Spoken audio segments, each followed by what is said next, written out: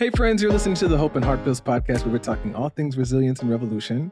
I'm your host, Andre Henry. And I'm your other host, Trisha. Oh my gosh, that's so much smoother when we're in person. I know. It's very difficult on the... This is why you wanted to do this in person. I did want to do it in person. Okay, we'll get back to this. Anyway, this is a very special episode for so many reasons. First off, we are in my apartment in Hollywood. An honor to be here. This is Trisha's first time in my apartment. It is. So we're real friends. Yes. Well, I'm your real friend. Yes. I think is how that goes. Right, because you haven't been in mine. Exactly. So, but you're invited. There was actually a study that says 70% of the people that you consider friends don't consider you their friend. Anyway, we are on a total tangent. We'll come back to that maybe. This is also a very special podcast because we have a very special guest, not only returning to the show, she was one of our first guests on the Hope and Heart Pills podcast. But she's also in my apartment. We are joined by author, speaker, writer, social entrepreneur, and world traveler, and all kinds of other amazing epithets. So many things. Rachel Cargill is here. Hi. Thank you so much for being here. Thank you for having me. Thank you for having me in your apartment, for upgrading our friendship. Thank you for being here. I was going to have you sign a wall or something. just have her sign that wall. Just so people would know that Rachel was here. This really happened. You know? Oh yeah, I was like, I need to make sure I get my photos with Rachel. That's true, and I don't even care if they charge me if they don't give me back my security deposit for this. No, I will not let that happen to you. I refuse to let the landlords take your deposit. But before we do this, I've not been good about this at all. So first, our show is brought to you by our generous patrons at Patreon. We literally could not do the show without you all. So thanks so much for your contributions. And if you want to become a patron, you can go to patreon.com/DeAndreHenry and become a patron. And, you'll be a part of making this thing happen. Isn't that great? So Rachel, how are things? I'm all right. Good. You just released a book recently, A Renaissance of Our Own. Yeah? Could you tell us about the book? What is it about? What was your inspiration? I first want to say I'm so happy to be in LA. I'm so happy to be on this podcast again. I'm so happy to be at your house. Yeah. I'm just excited overall. I just wanted to say that. You know what's so interesting is that you have the energy of the person I was reading about earlier today. You are exactly what you're really exuding the joy that it seems like you really talk about a lot in your work. I'm happy to be practicing what I preach then. Thank you. I think that's the highest compliment when people tell me that I am who they thought I was based on what I write. Do you hear that a lot? Yeah. Wow. Yeah. And I'm grateful for people reflecting that to me. That is amazing. Yeah. And sometimes, I'm positive there's sometimes I'm not where people are like, wow, Rachel's the worst. But thank you to everyone who has caught me in. Well, I think your resume is very intimidating. And I love how you're just so warm and welcoming. And I think that's a really important thing in this type of work. And we'll talk more about your perspective on how to approach it. But it is true. You're a big deal. I ordered a red carpet on Amazon, but didn't get here in time. I know. I can't believe it.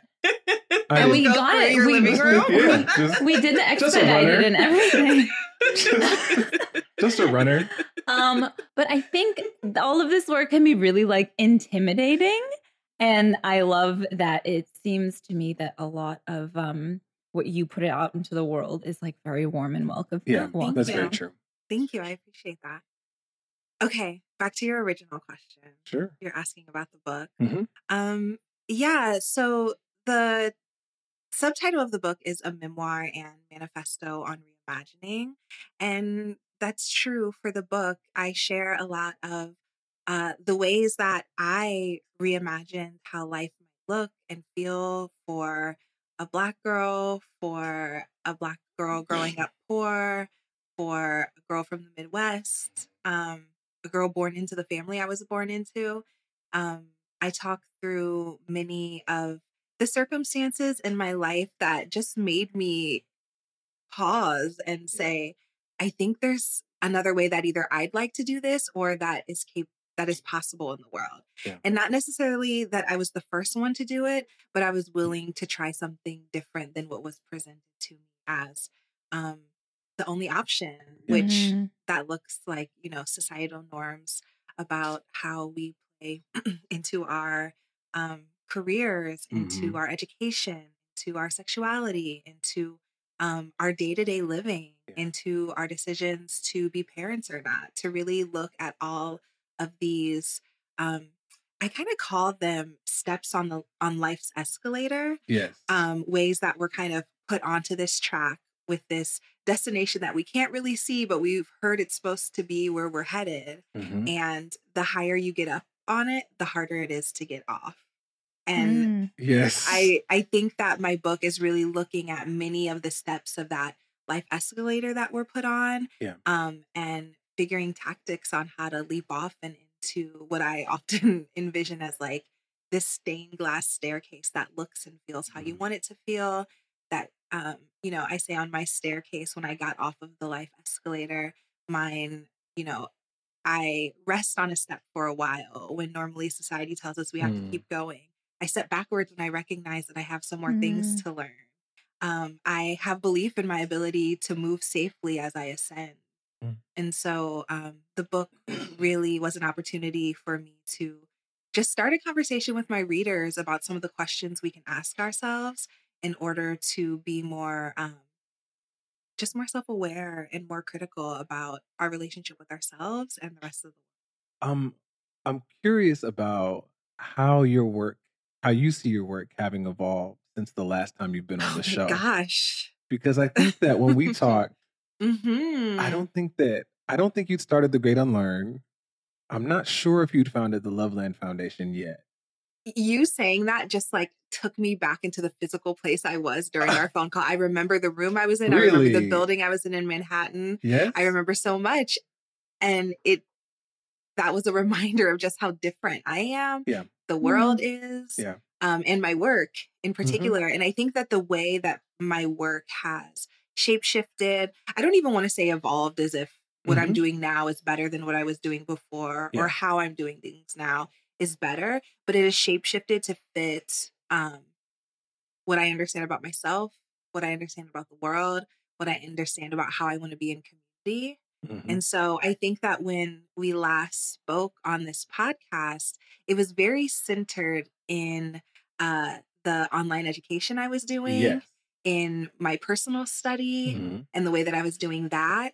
And, I cannot speak to the shape shifting of my work without speaking to the way that I have changed.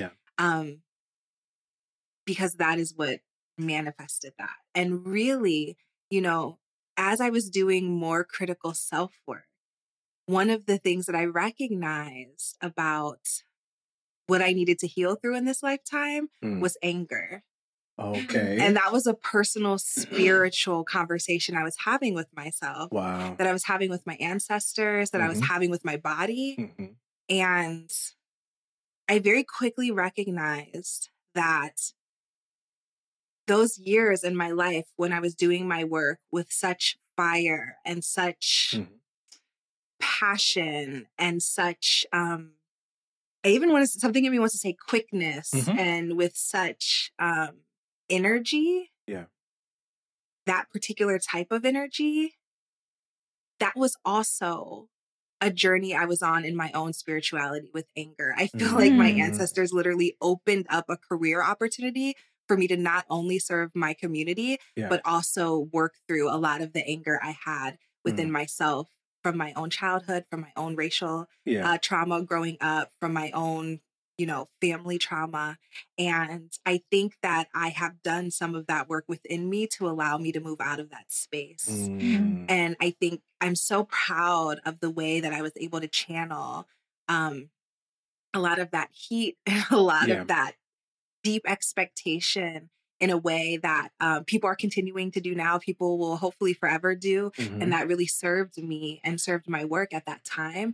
But now that I have kind of worked through a bit of the hard edges of that anger and how it was coming out in my work and in my personal life, I've I've just softened a bit, and that softening has showed up in my work in ways that show up in demeanor, in ways that show up in uh, cadence, that show up in texture of my work. And so, yeah, I think that my work looks like me. It looks like me then, and it looks like me now. I've noticed that online for sure. Like, one thing that I marvel at in the way that you show up online is that you have this really beautiful way of tying together your personhood, you know?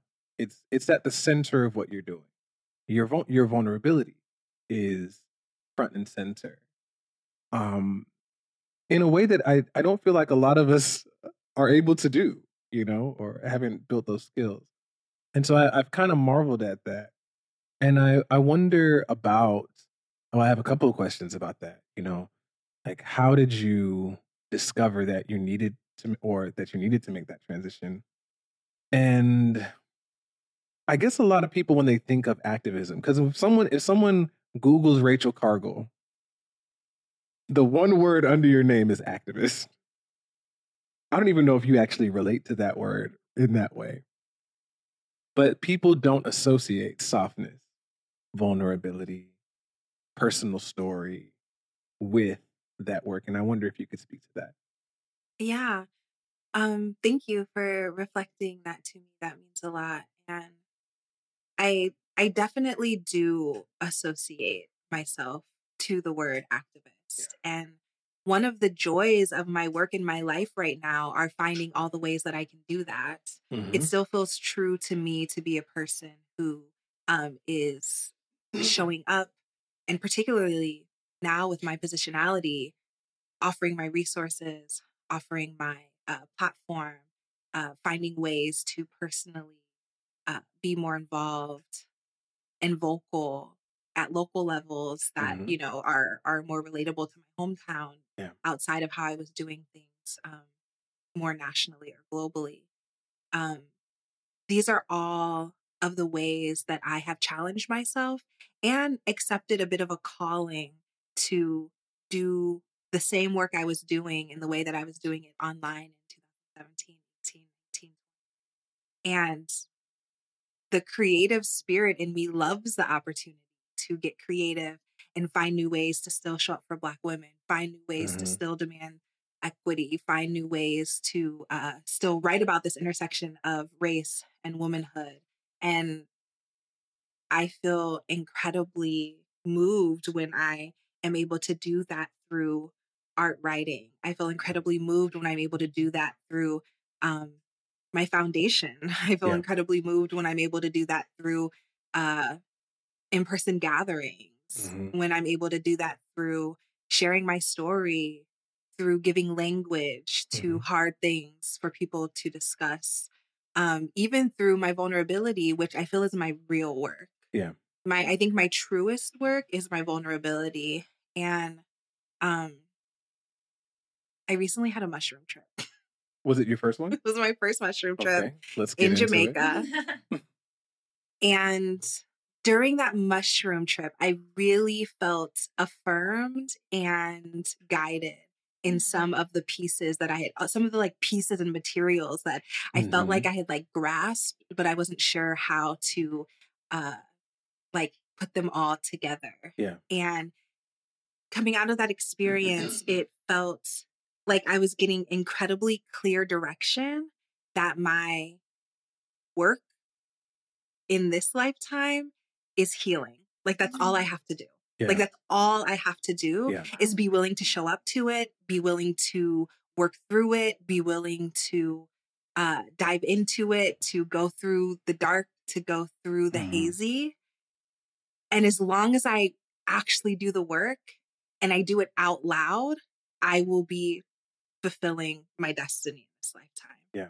And so, and even just last night, I had another trippy moment. Yeah.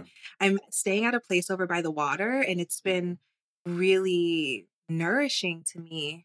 And I had just this, just this thing spoken to me that there's no right way to do any of this. Yeah. Just have fun, be diligent, mm-hmm. and be honest. Yeah. And as long as you do that and you stick to this decree that we have given you to heal, we will take care of you. Yeah. We will make sure you're in the right spaces. We will make sure you know the right people. We will make sure you have the right connections. Yeah. And that has given me sort of like it has really seeded me in this space. Mm-hmm. And I can continue to tap back into like, oh, okay, this is what I'm supposed to be doing. And I think that has shown up in my work in the way that you were asking. Yeah.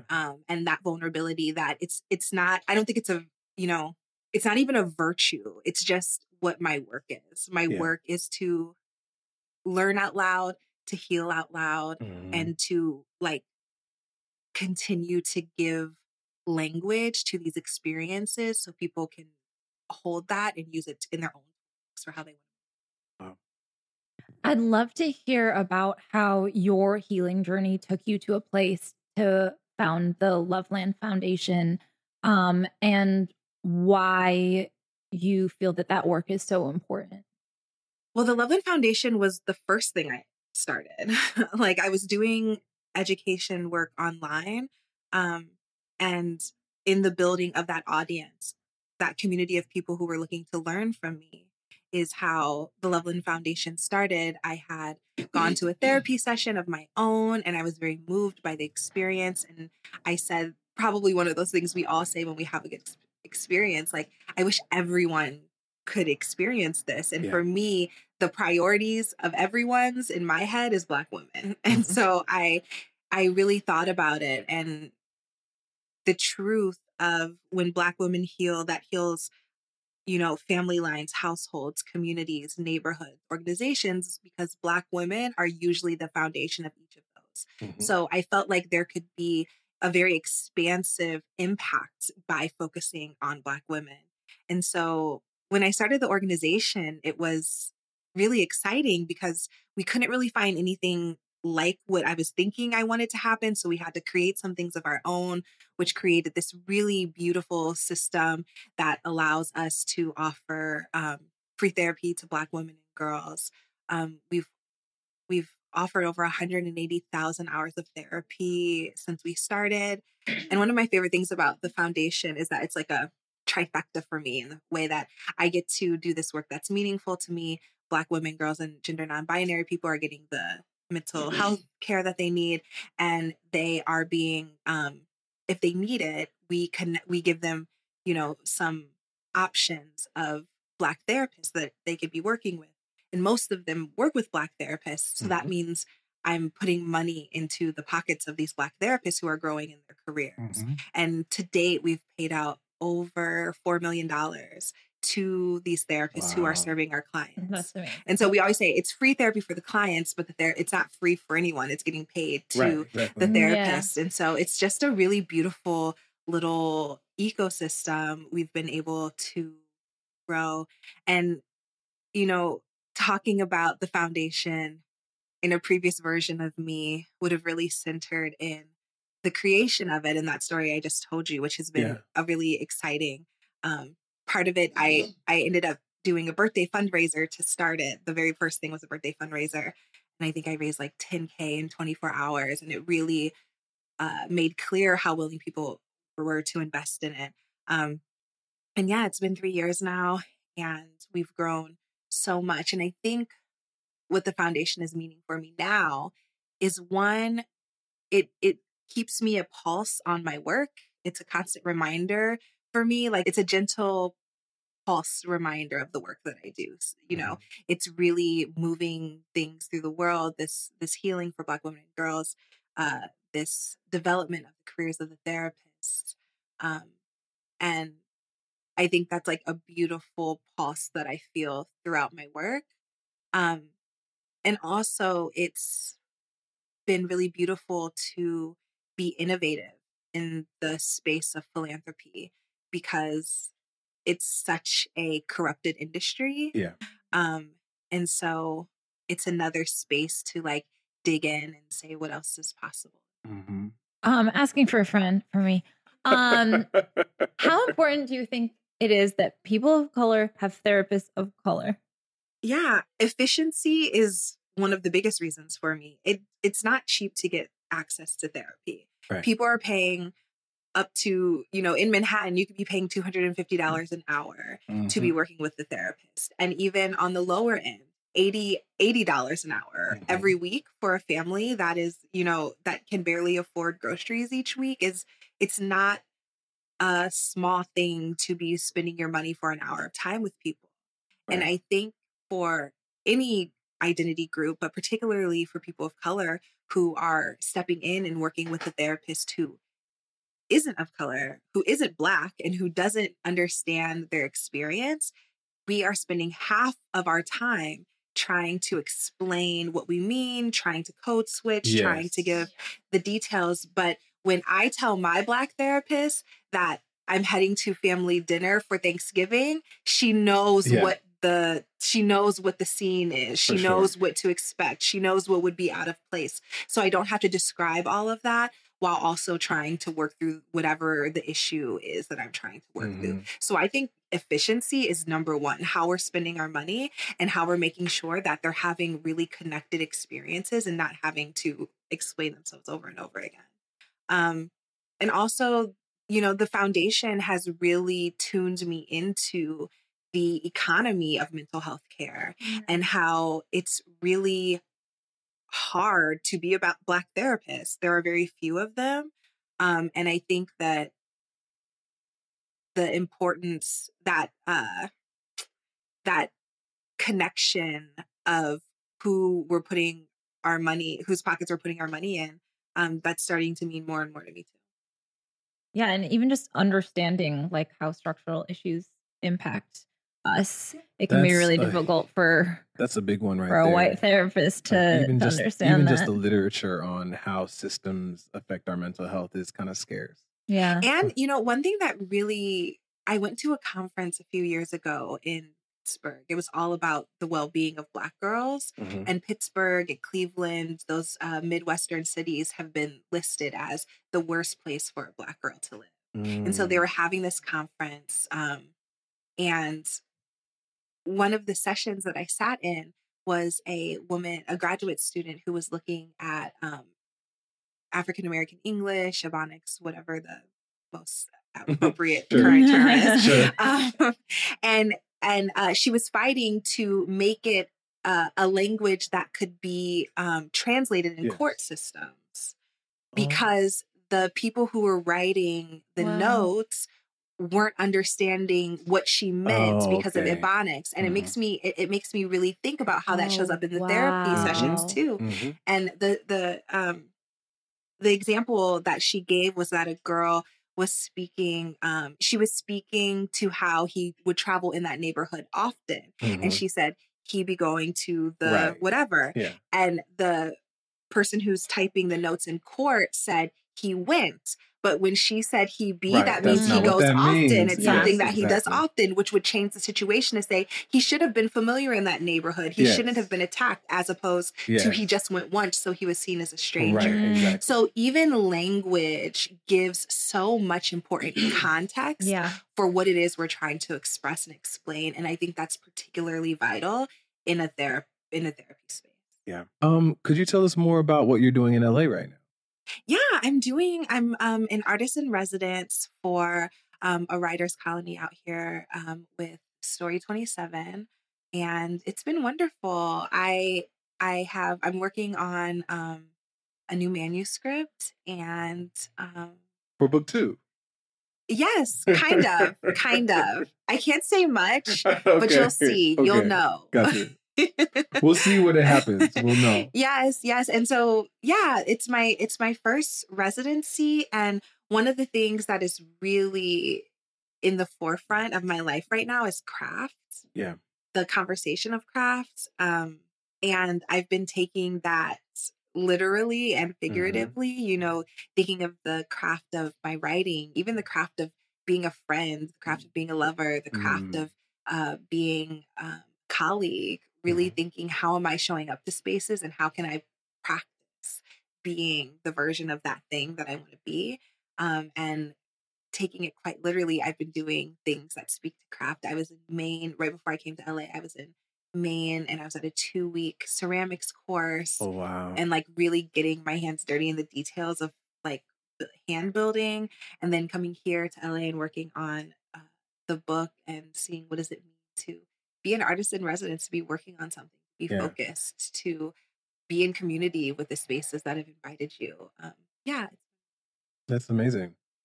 I would love if you have any advice for our listeners of who maybe feel like they're in sort of an emotional state that you kind of described being in earlier in your life, in that like very like fiery, like heated or angry space. If that's something that they are looking to let go of, what would be one thing that might be able to aid them on their journey? Well, I think the truth of seasons, the reality of seasons, and that that one thing doesn't last forever. And often the only way to get, through something is to go through it. And so remembering that this is something to go through, because the feeling of anger and the wanting to let it go means that you're looking for the exit. You're looking for where the light is. So I believe if you're looking for it, you will find it. So like keep looking and keep pushing and keep doing that, because nothing lasts forever. And I think that the space of anger is not somewhere to not want to be. If you're there, it's because there's some things that you need to work through. So I don't think it's anything to feel shamed about. I don't think that it's anything to feel wrong about, and really sit with it and say, wow, I'm in this space of anger. Where is it coming from? Where was the fire started? How am I still stoking the flame?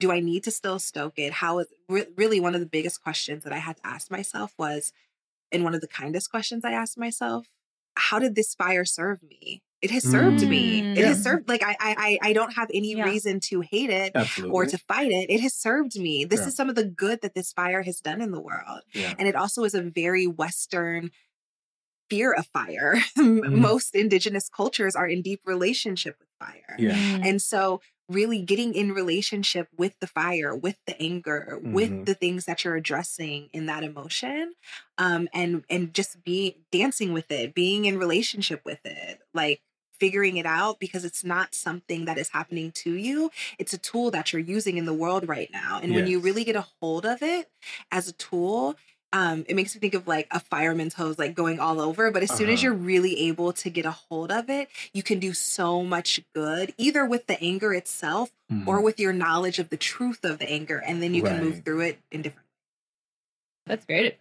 Yeah. Rachel, you seem like you have a calm nervous system.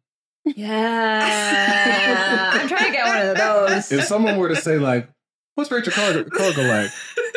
It'd be like Cumulus cloud. That's the biggest compliment, because I can't tell you how much it's not. No? I should say I can't tell you how much it hasn't been in the past, and how much true work I have to put in to just remembering that I'm okay throughout the day. What are you doing to create that sense of well-being? I cry a lot.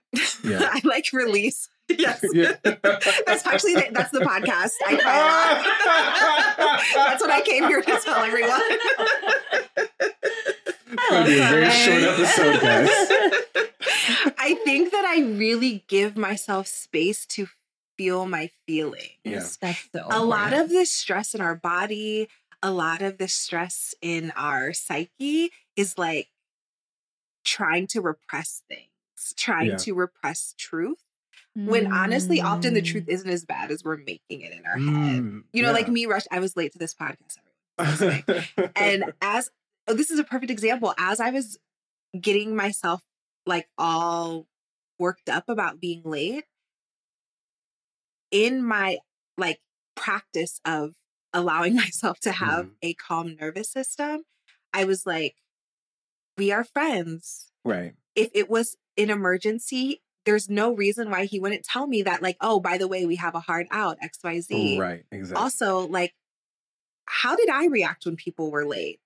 And I'm not the kindest person in the world. There's other kind people who are open to someone being a bit behind because of traffic. Exactly. It's a lot of self-talk. Yeah. I think a lot of it is self-talk and reminding myself of what is true and what is rational, because our minds spiral into what might be true and what might be, XYZ. But I try to pull myself into what do I know to be true, and that's often so much better than what my mind has. It's such a good, that question alone is such a good question for people who are struggling like with ruminating and negative self-talk and, anxiety and stuff. Like, what are the facts here? Yes. And one of the big things, especially since my mom passed, I've been so aware of kind of like, what is my voice and what is her voice? And not even her voice, like some spiritual, like my mother speaking to me right now, but like what has been said to me so much as a child that I understand it to be a voice in my head, but it doesn't even have to be true for me.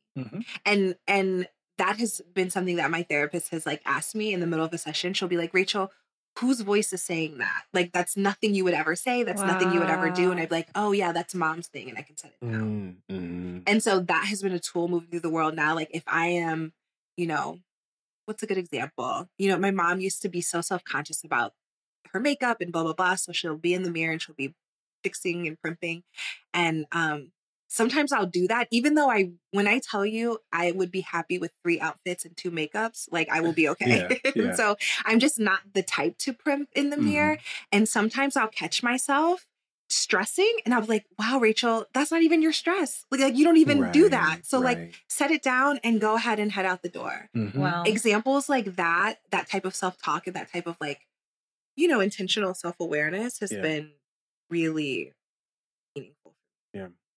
Well, we are just about out of time, so I have my standard question for the end, and that is, what keeps you showing up for the work? I want to hear what I said last time. Did you ask me that last time? Yeah, you want to hear it? Yes, I am very interested. What keeps me going is knowing that this is my purpose and knowing that I continue to get the messages from Black women who say, you've made me feel seen. You've made me feel heard. You've given me language to combat the things that I'm experiencing in various spaces. Knowing that me existing in my power and in my purpose is assisting other Black women in doing the same. That's enough for me. And also recognizing that, if we can, this work has been done over and over again. I always share the story about how I was in Brooklyn walking down the sidewalk and this woman was selling books. And I picked up a book called 19th Century Black Women in America.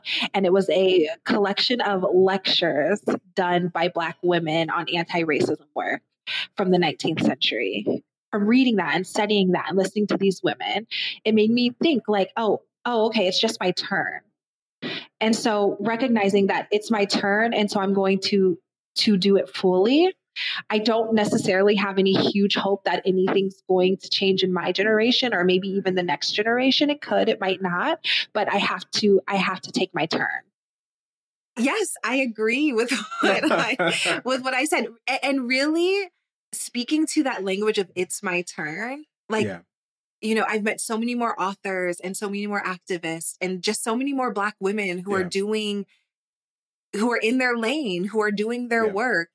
Who are figuring themselves out and figuring out how they can serve and figuring out how they can show up and recognizing that so many people have done it before us. It's just our turn to get in and do the work. And I feel honored to exist in these spaces. I feel called to exist in these spaces.